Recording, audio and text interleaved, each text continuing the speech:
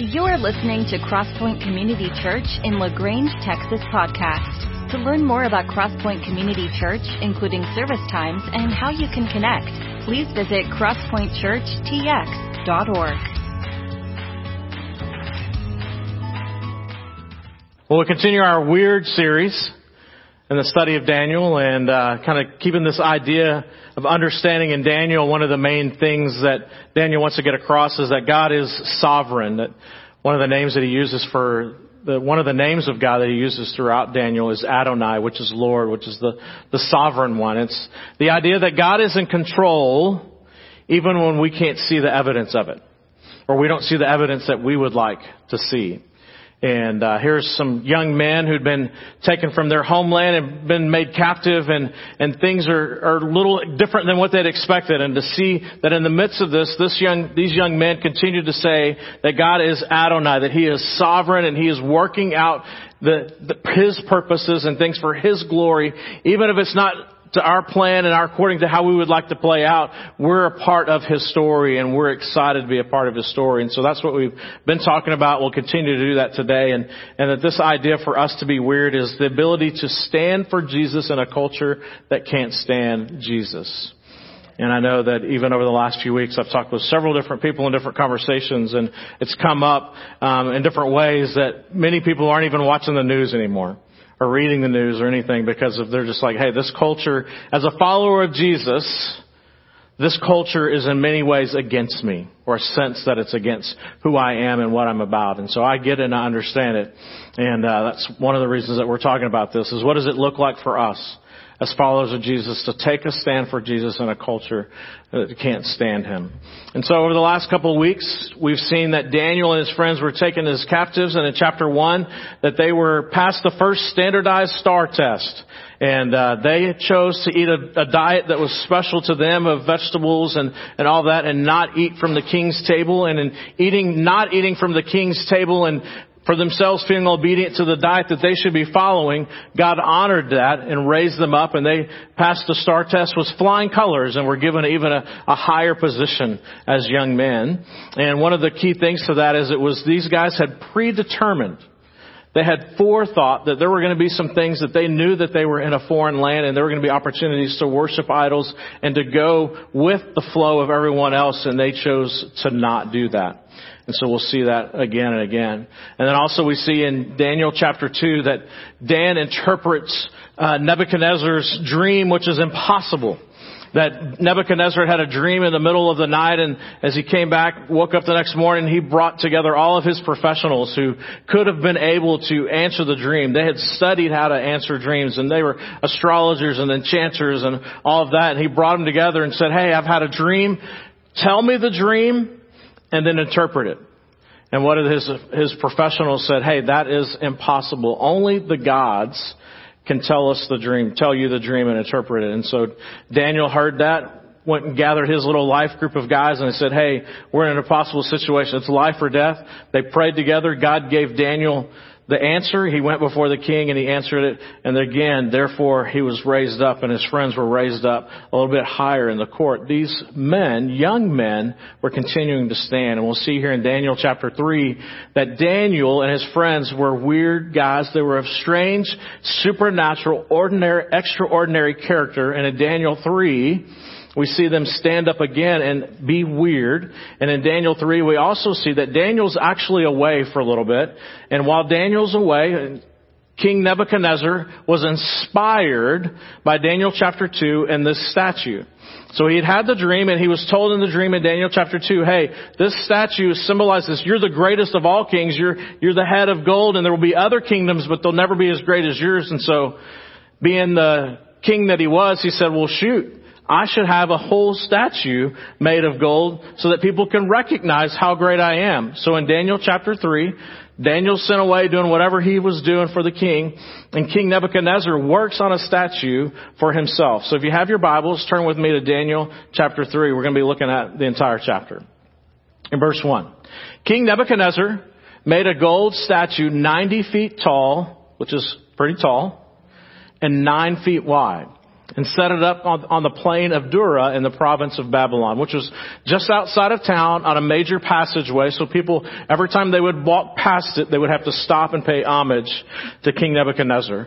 Now, most of the scholars, there's been books and books and books written about what does this thing look like. Most of them say that would kind of look like the Washington Monument in Washington. It would have been kind of a weird looking thing, but it would have been a statue, but it wasn't like what we maybe necessarily think about because of the dimensions of it, but we won't talk much about it. There's this 90-foot statue of King Nebuchadnezzar plated in gold. So you can imagine in the desert, gold, you're going to notice it for miles. All right? And Nebuchadnezzar makes this idol of himself for himself. And that's one of the things I want us to grasp is idols are always things that we make for ourselves so that we will feel good about ourselves or whatever we need to do to raise ourselves up. And that's one of the main things about idols. Verse 2. Then he sent messages to his high officers, his officials, his governors, his advisors, his treasurers, his judges, his magistrates, and all the provincial officials to come to the dedication of the statue that he had set up. Now remember, Babylon is the biggest kingdom ever known to man at this time. So he sent this out, and it wasn't just like a little day thing. This would have taken weeks and months for everybody to get this decree and then to come to town. So this is a big celebration. The entire known world of leaders have gathered together to see this statue of Nebuchadnezzar. It was of that import to him for everybody to gather together. So all these officials came and they stood before the statue King Nebuchadnezzar had set up. Now I imagine, because I have a weird mind, I imagine it was like my visit to Mount Rushmore. You get to Mount Rushmore and you're like, cool. Like 2 minutes in. And then you're like, we just paid $20 a person to get in. We paid for parking. We're here, and 2 minutes in, we're done. So what do? So we're like laying down, taking pictures, figuring out, hey, if you get your finger at this way, laying here, you can get your hand up in the president's nose. You know what I mean? We're doing that kind of stuff. So I imagine that it's kind of a chaotic moment here. These officials are there. They're gathered together, and they're like, awesome. It looks kind of like you, bigger. What do, right? But here they are, they're gathered together for unified worship from all over to do this. And then a herald shouts out, people of all races, nations, and languages, listen to the king's command. Again, they're drawing everybody in. When you hear the sound of the horn, the flute, the zither, the lyre, the harp, which we're going to have later on today in worship, just want you to know, pipes and other musical instruments, bow to the ground and worship King Nebuchadnezzar's gold statue. He's bringing them in so they can pay homage to him. Anyone who refuses to obey will immediately be thrown into the blazing furnace. As we'll see over the next few verses, Nebuchadnezzar continues to make this idol for himself. And that life along the way presents us with opportunities for us to make idols as well. The culture tells us, tries to dictate to us who, what, when, and where, and how we should worship. But there's even good things in life that we have a tendency to worship. Sometimes we worship our kids. You can tell what you worship by the amount of money and the amount of time and energy. And if you worry about it, then it can become worship. So we can worship our kids. We can worship sports. We can worship our work. We can worship money. All these different things that are not bad things, maybe even are good things. But sometimes they can become such a thought for us when we put so much time and money investment, it actually becomes an idol. So at the sound of the musical instruments, all the people, whatever the race, whatever the nation or language, bow to the ground and worship the gold statue that King Nebuchadnezzar had set up. Our idols demand our worship. One of the interesting things here is that in that passage, it's this idea of that there's actually chaos. So that as soon as the music started, there was this chaos because no one really knew what to do. And so chaos was there and people began to bow down to worship and some didn't. And so there's this chaotic scene. And sometimes we think, and what happens is we pursue idols in life so that they will bring us peace when in reality they bring us chaos in our world and we do not receive the peace that we want. So we pursue the kids thing, we pursue the sports thing, we pursue this new technology, we pursue these different things to medicate and to give ourselves a sense of worth and value, and they actually they bring more chaos and they don't lead to peace, the things that we pursue. But some of the astrologers went to the king and informed on the Jews. Now, these are the same astrologers who had been the pros before and couldn't answer the impossible dream. And so you can imagine their mindset is there are some that are like, hey, we got burned. We've lost our position. We've lost our authority. We've lost some of our prestige of who we were. And these 4 young Jewish guys come in. They just barely passed the STAR test. How in the world are they raising up? And here we are. And so they're frustrated. It is frustrated mind. And so here they're in a situation of worship, and they're keeping their eyes on these guys. And so the first time that these guys trip up, guess what they're going to do? They're going to go tattletale, aren't they? And here's their first chance to go tattletale. The guys that had lost their position, they went to the king and they informed on the Jews. This is a scene of anti-Semitism that we've seen all throughout history. So here they are in their frustrated mind, and they go before the king and say, hey, King Nebuchadnezzar. Now I imagine they kind of did it. They want their position, so they're going to do what they need to do to get their power and prestige. And so what did they do? I imagine they kind of have their fingers behind their back, and they're like, long live the king. Spirit of bull malarkey is what we call it.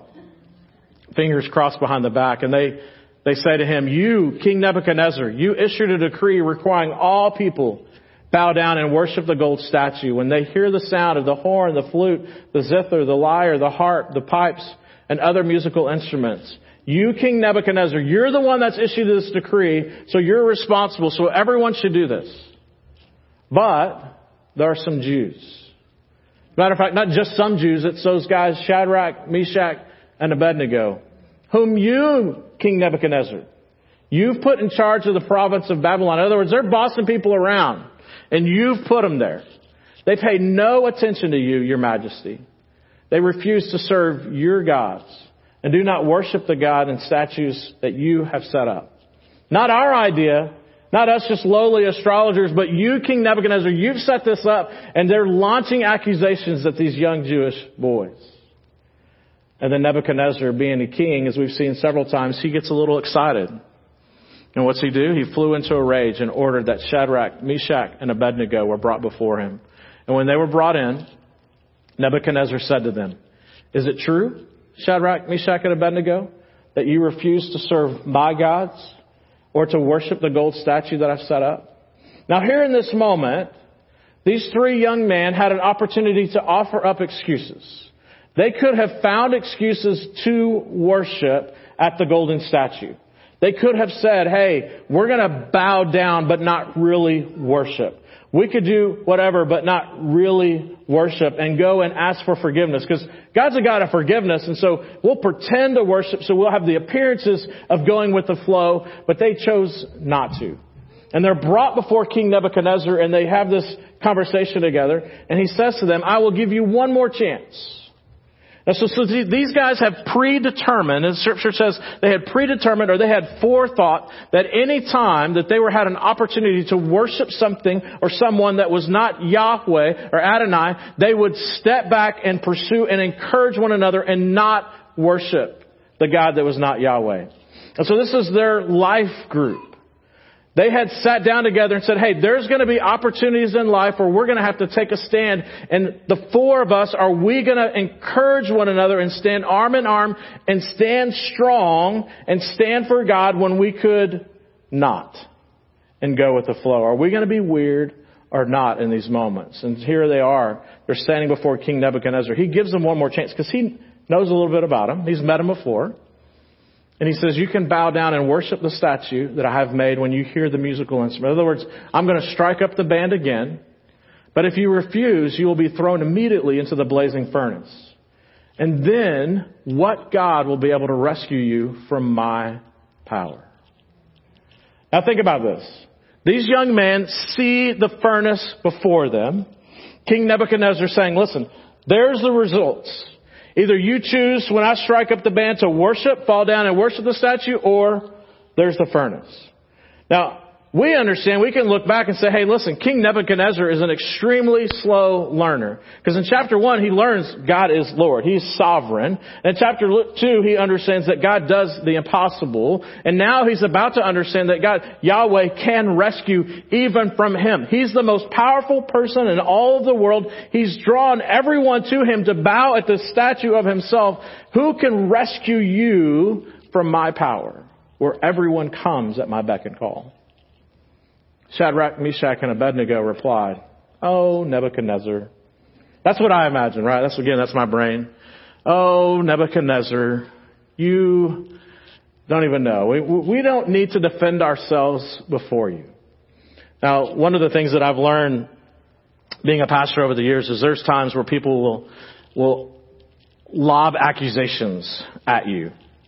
And not just as a pastor, but as an adult or whatever. And one of the things that I've learned as a follower of Jesus is that most of the time those accusations aren't necessarily at you, they're at other things. And that there's nothing you can say to defend yourself. As a matter of fact, it's best to not say anything, because if you try to defend yourself and you try to win the argument, you have to defame their character and destroy them so that you can look good. And that what happens is if you just hush your mouth and say, "Listen, I am who I am. I'm a person of character and integrity. Yes, we're not perfect, but I'm a person of character and integrity." And I just let truth win out. Truth wins out over time. And those that are lobbing end up being the ones that understand. They see that they're the ones casting lies and casting stuff. And they're the ones watching out. They've lost power or prestige or whatever it is that they've seen that they've lost. And so they're out on a hunt for you. So in those moments, most of us, we just need to shh. Don't get on Facebook. Don't put your words of wisdom on Snapchat. Just sit and listen and let who you are be who you are. And it may take a month. It may take 6 months. It may take 6 years. It may take 30 years. Your character and integrity will win out over time. If we are thrown into the blazing furnace, the God whom we serve is able to save us. He will rescue us from your power, your majesty. One way or another.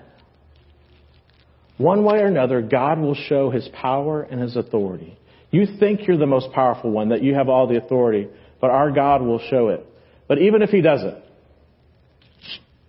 we want to make it clear to you, your majesty, that we will never. And in the Hebrew, the original language, never means never. Never, never, never, ever, ever. No matter what you put before us, never will we serve your gods or worship the gold statue you have set up. Again, these young men, they're less than 21 years of age. They have had forethought. They have predetermined that we are going to stand together. Whatever the idols that are put before us, we have a predetermined response to life's idols. And it's weird to not worship the idols that our culture puts before us. But these three men say, "Listen, our God, our worship to Him is more important than what people think of me." And these three men said, "This is our group. We're going to stand in courage and stand strong together."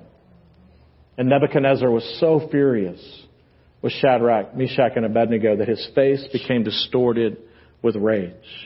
Now what's interesting is in the original language here is that they're able to look at the face of Nebuchadnezzar. So I'm sure he put his best face forward when they did the little portrait of him. And he was like, right? And so the statue, because whenever somebody's walking by your statue, you want to have your best face. So they have, I'm sure over multiple times, like chisel away there, chisel away there. Yeah, no, I know I look a little chunky there, but I'm not. Like, whatever it needs to do to have the best face forward so everybody goes by and worships him. And now the react deal is he has a moment and his face is shown, his true face is shown in his rage, is what the scripture says.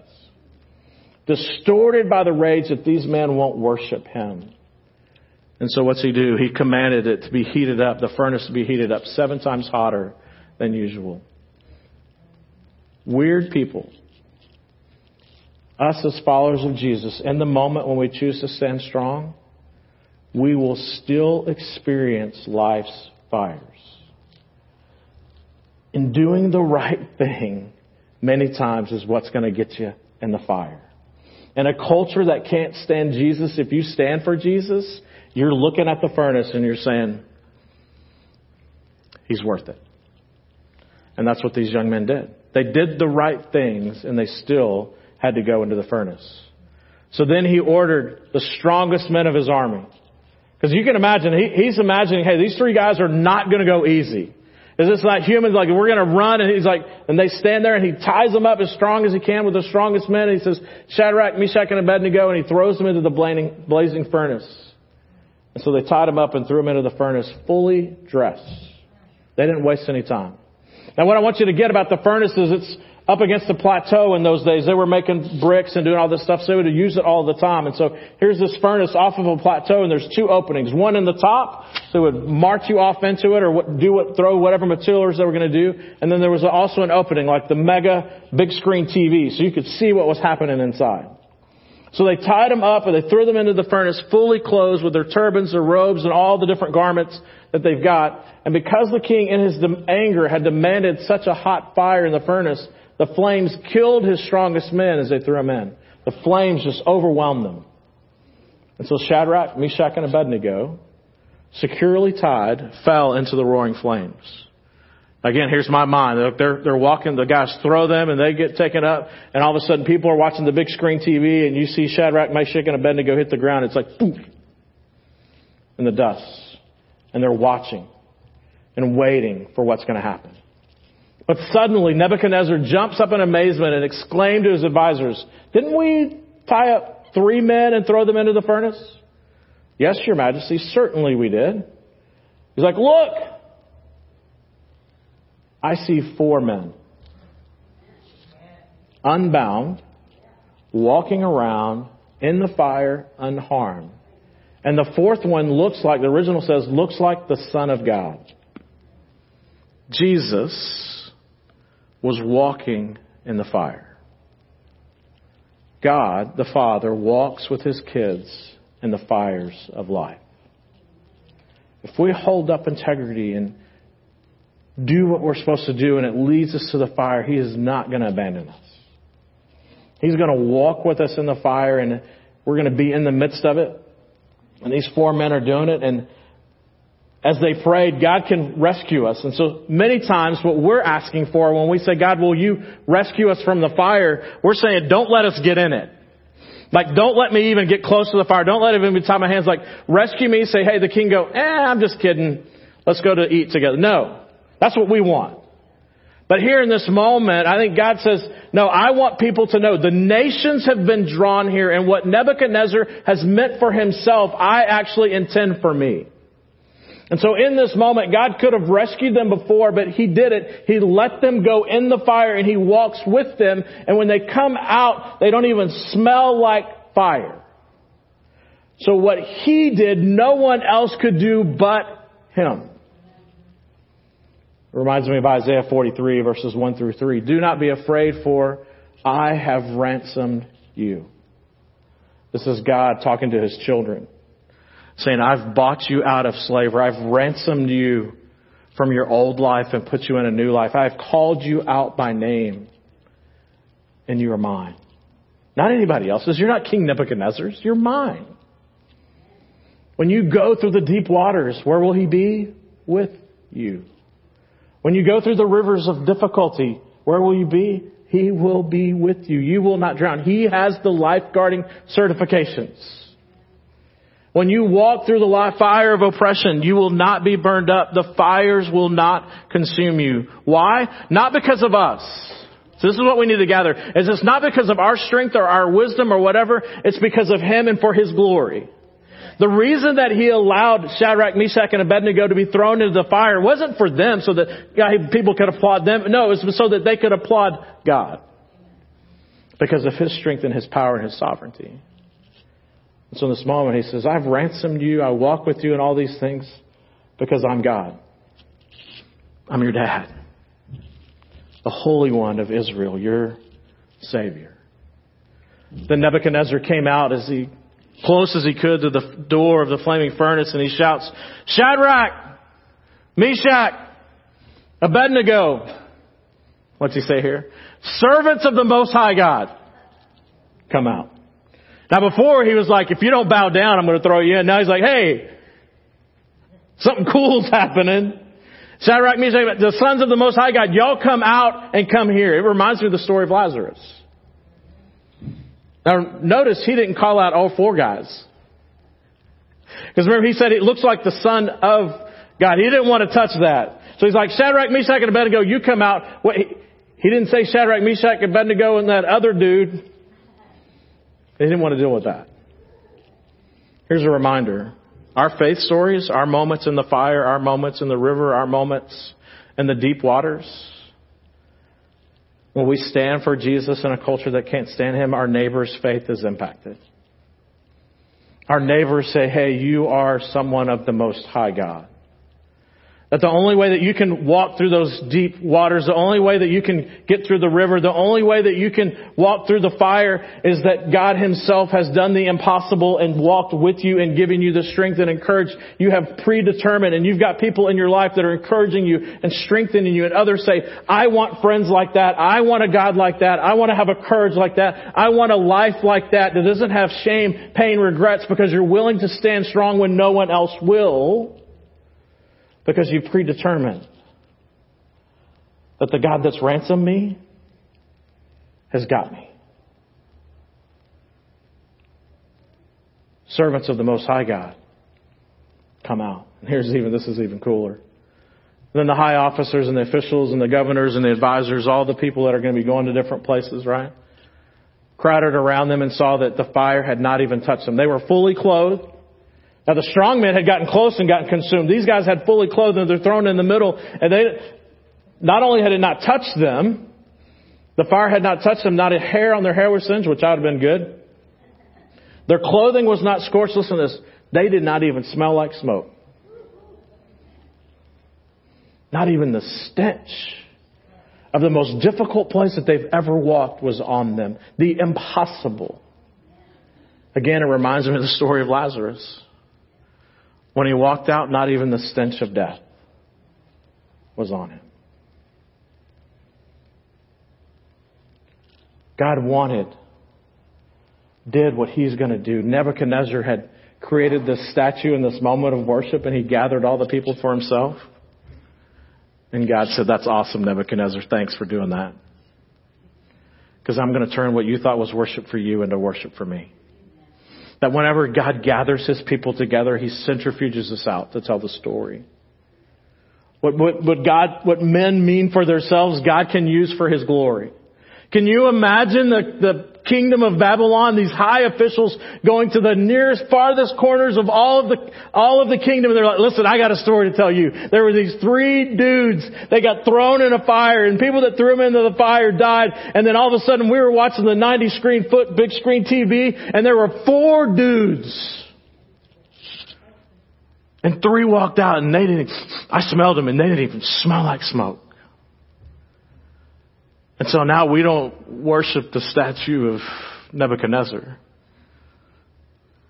We worship Yahweh, the God of those 3 boys who served the Most High God. And Nebuchadnezzar said, praise to the God of Shadrach, Meshach, and Abednego. He sent His angel to rescue His servants who trusted in Him.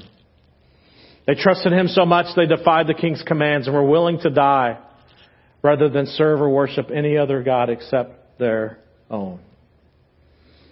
Parents, our culture's changing. Grandparents, our culture's changing. We have young men and women that are walking in the fires of life, that are in the deep water, where they're walking along in the rivers of life and they can easily slip on a rock, or the current of life can take them and they can be in dangerous situations. It's going to happen if we're training them up to be weird and to have extraordinary character, to stand for Jesus when culture doesn't want to stand for Jesus and they're trying to make that move. They're going to be persecuted for their faith. Even more so today than maybe ever before in American culture. So we have to be encouragers. There's a story about a man named Frank Mons, and Frank Mons was an Anabaptist. He was one of 12 young men who had studied with a guy named Ulrich Zwingli, who was a teacher of the day, and he was a cohort, Mr. Zwingli was a cohort of a guy named Martin Luther and John Calvin. You've heard of those guys. Zwingli's kind of not as well known, but those 3 guys were cohorts. Luther, Calvin, and Zwingli were cohorts, and Zwingli had some students, as the other guys did. And as they were all studying together, an interesting thing, all 3 of those guys, Luther, Calvin, Zwingli, and their students all came to the conclusion that baptism, as they understood it in the Greek and as they're studying it, was done upon profession of faith, as they looked at all the New Testament baptisms. And so Zwingli's 12 guys were like, hey, let's go get baptized. And Zwingli's like, hold on, you need to know something. And Calvin and Luther had said the same thing to their students. Listen, we're now free from the Catholic Church, but the government pays my salary. And the reason that they pay my salary is because every time a child is born, we baptize them and we report that so that people can pay taxes so that we can get paid. Okay, that's why we have separation of church and state, by the way, here in the United States. And so, because the government doesn't pay my salary, right? I mean, they don't. You do. That's a whole other sermon. But Zwingli's guys are like, I don't care about the government. I'm following Jesus. And so these 12 guys rebaptize each other. Well, the word gets out that they're talking about something that's different. And so church people began to kill off church people. And so Man's friends were actually martyred by other Christians because they were trying to follow Scripture and be rebaptized. And so Man's time is up, and he's been caught, and he's being walked through the streets of Switzerland, and his mom is there. This is one of the things we don't think about, is where Shadrach, Meshach, and Abednego's parents there going, don't do it. It's a fire. That is a final decision. Don't do it. Just pretend to bow down and worship. So Felix Manz's mom is there, and he's being marched to the lake because they're going to give him a third baptism. And what they had been doing is they would take a pole and they would tie it behind these young men, tie their hands and their legs so they couldn't get out. They would put them in a boat and they would row them out to the middle of the lake and give them one final chance to recant of their baptism. And if they didn't, they would throw them over. And so Felix knew this was coming, and his mom knew this was coming. And the story is that she's in the crowd and she's saying, stand strong. Stand strong for Jesus. You know what you believe. You know what is right. Stand strong for Christ. Do not back down.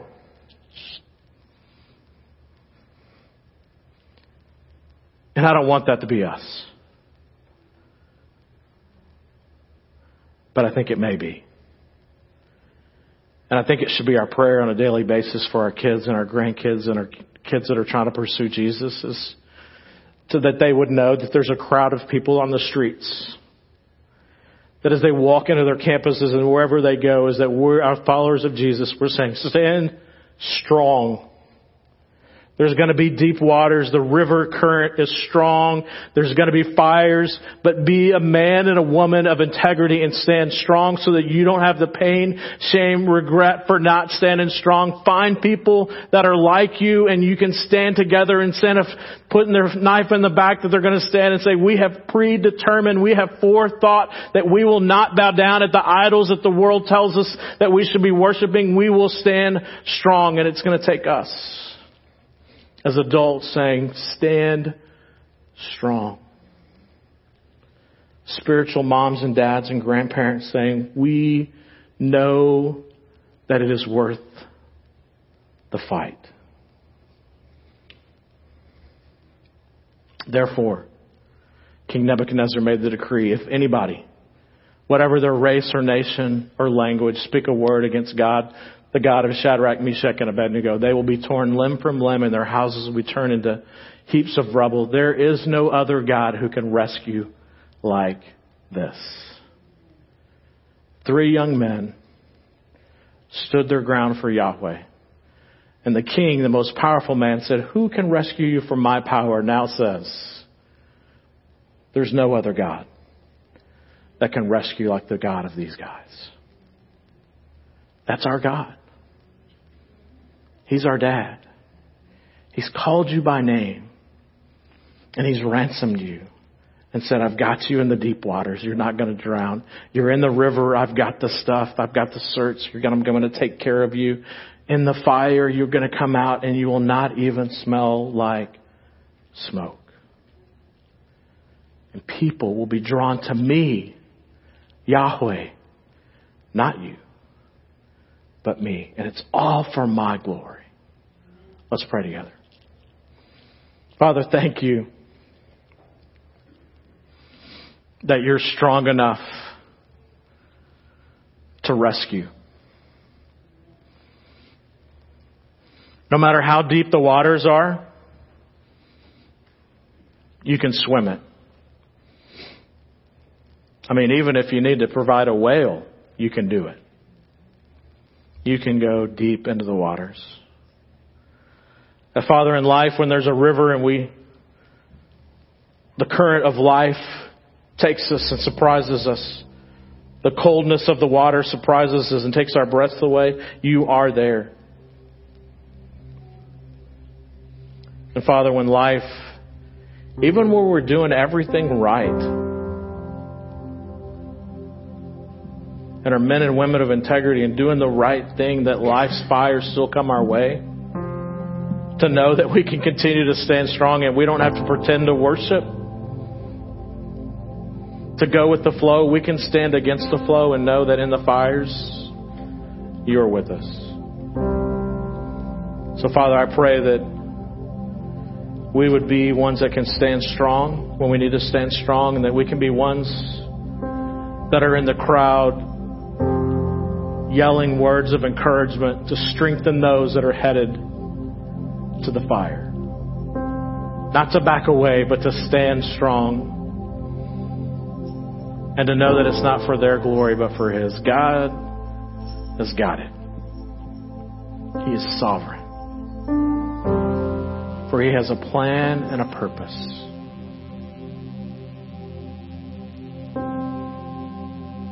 I pray this morning that if those that are in the deep waters, those that are in the river, those that are in the fires, that they would sense and know, that they would know in their soul, would they have a peace? They can know it may not be their plan, but God, you have got a plan and you are with them. May they know that today.